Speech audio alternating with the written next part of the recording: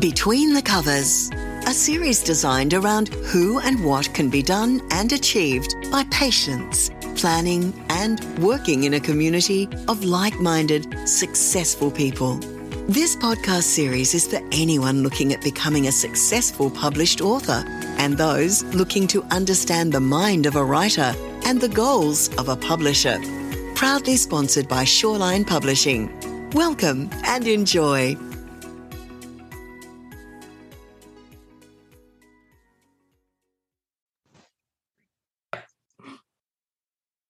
Hello, everybody. Thank you for joining me. My name is Bradley Shaw, and today on Between the Covers, I'm talking to author Jess McFarlane and her new book coming out in September, Widow's Flame. Hello, Jess. How are you tonight? Good, Brad. How are you? Very good, very good. Thank you for joining me. And for everybody listening, please indulge them with a quick summation of what is Widow's Flame about. What are they going to expect when they get this book? Well, it's a historical fiction. It's a Western. It's kind of a revenge story, but with an emotional twist. So it's not, that Hollywood revenge story where the main character has no feelings and just goes and on a rampage getting revenge and then, feels fine after. It's very much a look into grief and the human condition. The main character, Blair Ryan, she's lost her husband. An outlaw gang in America murdered him while he went over there to build them a new life. She's in Ireland. Yep. And it's been 3 years and she's kind of just given up. She's not not coping. She's ignoring a lot of the emotions and a lot of the grief that, she's experiencing. So one day she kind of just feels something inside of her break and she suddenly realizes, I need to get justice. So, the sheriff hasn't given her any help. There's been absolutely no word about, where these outlaw men are. Mm-hmm. And so one day she's, again, after realizing, that she needs justice, she hears about a fighter, like a boxer in a nearby town in Salt Hill, and he's dubbed the American Outlaw. So she's like, hang on a sec. And yeah, she goes over there and she's not thinking, obviously. She's a bit crazed in her grief. And she asks him to help her because she's like, if you're an actual outlaw, you know how these men think, you know where they're going to be, and you know how to protect me. So she asks him for help and he accepts after a little bit of like, what the heck? And yeah, they go on a ship to America together into the Wild West to start their journey. So that's coming from an island to the America. Yes. Okay, back in what period? 1800s, isn't it? Yeah, 1898. So it's just on the verge of 1900s, yeah. Fantastic. Now, just to clarify for everybody listening, you're an Australian author? Yes. A young Australian lady. Why the topic of this particular preference to write an American island story transition into that period? I mean, was there a lot of need for research, or was it a period you've always enjoyed, so you naturally felt comfortable? I'm just curious on what was taking your Australian content, your persona, into this culture. It's a bit of everything that you mentioned. Like, I have an interest in the Western genre, like, Calamity Jane and True Grit. Calamity Jane was a musical, wasn't it? Yes, it was. But it was, it's a Western and it was very fun and I absolutely loved it when I was a kid. It was and, all the elements that, the Western genre has, like revenge is quite a, typical theme in those Western movies and stuff. So I loved the genre. I'm a horse girl as well, so I have a horse. So I love Western stuff as it is. And then Ireland, I've always had an affinity with it. I'm not too sure why. There is sort of, Irish in my family history, so it could be that. Yeah. But I've always just loved it as a country and reading books about it and stuff. But yeah, it's really strange because I've been writing books for, quite a long time, and a lot of the times they're not based in Australia, which you would think as an Australian author you would. But yeah, no, I like challenging myself, I guess. Yeah. No, don't get me wrong. It's there's no critique on it. It was just a curiosity. You've done a very good, authentic. I think even the Americans are going to enjoy it as a Western itself. That love Westerns, as you say. And one of the things too, I think in your characterization of Blair, you put a lot of having a woman lead in the story. You put a lot of sense and a lot of thoughts into her emotions and her, as you say, her grief.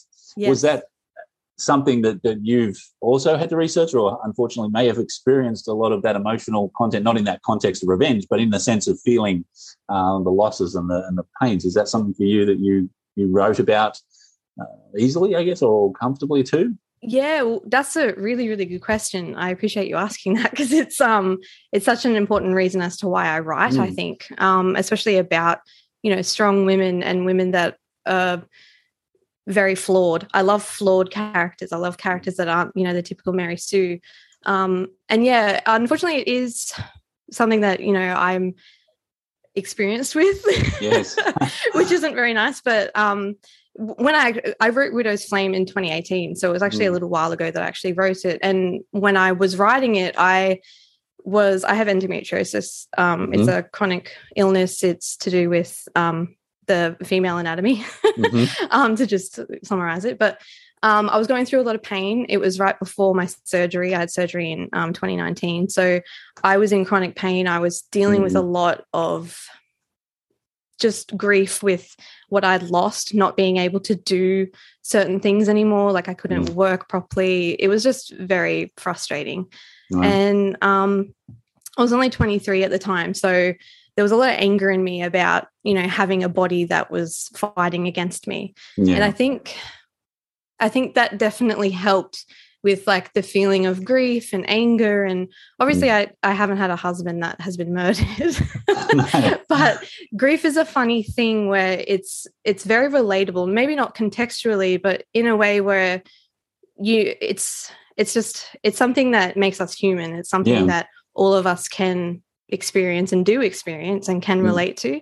So I think in the character of Blair, she kind of just came out of nowhere and was very much just like, hey, here's my story. Like, I am angry. Yeah. And I am full of emotion. So I just started writing, and she very much just took control. Yeah. And I loved it. I love her. She's brilliant in every way. And her voice is so, as you'll see in the prose, hopefully you'll see conveyed like her message and her voice. She's very much, very strong-willed woman. Yeah, no, that came across, and that's what I was saying. Like Blair, where as I was, not to delve personally, but I was aware there was an authenticity in the grief and the emotions of the content that I thought, there's been experiences that you've absorbed or translated into this story, which is great because it does give that character Blair that strength and that interest, and also as you say, the vulnerability that makes her humanness. And then, of course, your outlaw character is quite the male contemporary. I mean, is he based on a collage of Western characters you've come across in the movies or those books you love? A little bit, yeah. Yeah, because there's still that authenticity. Yeah, he's very much just like the no nonsense sort of type, but he's dealing with his own stuff as well. Like he's obviously he was an outlaw. He was in a gang, and the readers will find out kind of exactly what happened with his past. But he he's very much inspired by a lot of like the sort of Western characters, but not in a way where it's the toxic masculinity type. Like he's still got the vulnerable emotiveness of it as a genuine man.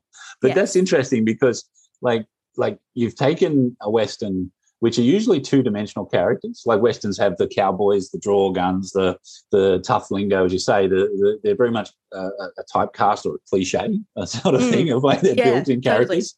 Totally.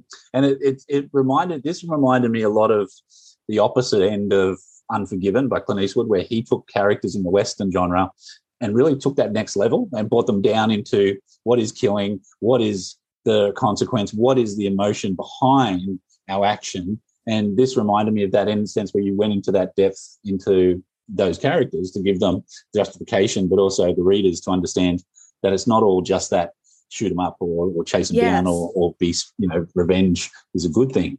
No, it was very, very good, and you wrote it very well. So were there any challenges other than, putting it in another country, another time, but were there any other real challenges for you as a writer in this? As you said, you've written a number of books. what were your challenges for this one in bringing it to publication to start with? I think probably because it's quite personal. So sharing it with people was a bit scary because it's very much an insight into, like I was saying before, what I was going through at the time. Very like not like exactly in total sense, but like it's very, very personal. So I think if someone were to be like, "Oh, it sucks," I'd be like, a little bit like, "Oh." But don't hold back. Tell me what you really think. Yeah. But I mean, as well, like, you know, writing is an art form, and art is subjective. So at the end of the day, that's totally fine if they think that. But that was quite scary, like sending it in and having to wait and see whether you guys were going to be like, yeah, we liked it, or no, not what we're looking for. That was a bit scary. But yeah, I think like writing it kind of just like poured out of me. It took me like, I think like less than like 6 months to write it, because I was just like, oh, I had this huge urge and I was just writing nonstop. But in saying that, I think finishing it took me a little bit longer, just because when I first start writing a story, a lot of the time I don't actually know how it's going to end. And I don't really know like really what's going to go on. Like it could take a dramatic turn. I'd be like, oh wow, that's an interesting look. So that was really interesting. And I got to the point where it was at the end and I was like, is this really happening? Like we're about to reach pretty much the climax. And I was like, is this how I want this to happen? And Blair's like, you know, in the background going, yep, this is happening. And so, yeah, I think letting go of those characters was like quite sad, because I grew really connected to them. And I do with every single, you know, characters that I write about. But I think there was just, because I wrote it at such like a tough time in my life, there's just that little bit more connection that I had with them. So yeah, there was some difficulties there, but all in all, I'm glad I've done this. You should be proud. No, it's good. You've done a great job. So have you had a lot of support and feedback from your family or friends? Have they had a chance to read it and always give you support? Yeah, well, the first person that ever read it was actually my future mother-in-law. Surprisingly enough, it was like during lockdown, and she was like, hey, I've got nothing to do. You know, can I read one of your books? And I was like, oh yeah, like I guess I've got one there maybe that's like not too bad. And that was Widow's Flame. And I was a bit like, ooh, I don't know whether I should, but I did. And she got back to me literally the next day and was like, I was up all night reading it. I read it in one session. Oh, wow. And she's like, I couldn't put it down. It was amazing. You have to send it into a publisher. And I was like, whoa, okay. Not expecting that. Well, that's encouraging. That's good. It was. It was very encouraging, very nice. And apart from that, I've only had my sister, mum, nana, and best friend and auntie read the first 3 chapters that I sent in to you guys. Well, that's torture. Yeah, well, that's all of them were like, oh, you left us on a cliffhanger. And I was like, what's happened? Well, you can have the whole book. And they're like, no, I want to read it in like when it's published. And I was like, okay, well. Well, that's good. They're supporting you. That's good. So it isn't far away.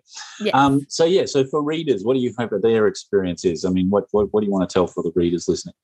I just have been saying this entire time, this isn't a book about, you know, a Western adventure or like, you know, there's some romance elements. It's in there, and yes, it's like the plot, but it's more just to do with the human condition. It's a look into emotion and into grief and how we process it and how each different person experiences it. So I want the readers to relate to Blair as a character, whether that's her stubbornness or her flaws or her strengths, whatever it is. I want them to finish reading the book and go, yeah, wow, like that made me feel something. Good. That's what I want. Like, it's not, obviously I want them to enjoy it and I want them to not want to put it down. But I think at the end of the day, I just want that message to get across where it's like, hey, we're human. And that's right. Yeah. And I think in that period too, there's as you say, their persona is that it's portrayed with an ignorance, and I think you've delved into the mythology a little more, into that style of genre, and you did it really well, and I'm really impressed with it. Thank you. And for everybody listening, please support Jess in her journey of her new book, Widow's Flame. It comes out in September, and it is available through all bookstores, libraries, and online where you buy your books. If the bookstores or libraries don't have it in yet, you can ask them to order it. It will be available to them. And to Jess, congratulations and thank you for joining me today. Thanks for having me. And for everybody listening, support independent authors and continue to support an industry that needs readers, and we'll continue to deliver authors that love to give you content. So have a great night, have a great whatever you're doing, and stay safe. And everybody, thank you for listening. Thank you, Jess. Thanks, Brad. We hope you enjoyed this episode of Between the Covers, produced by Shoreline Publishing.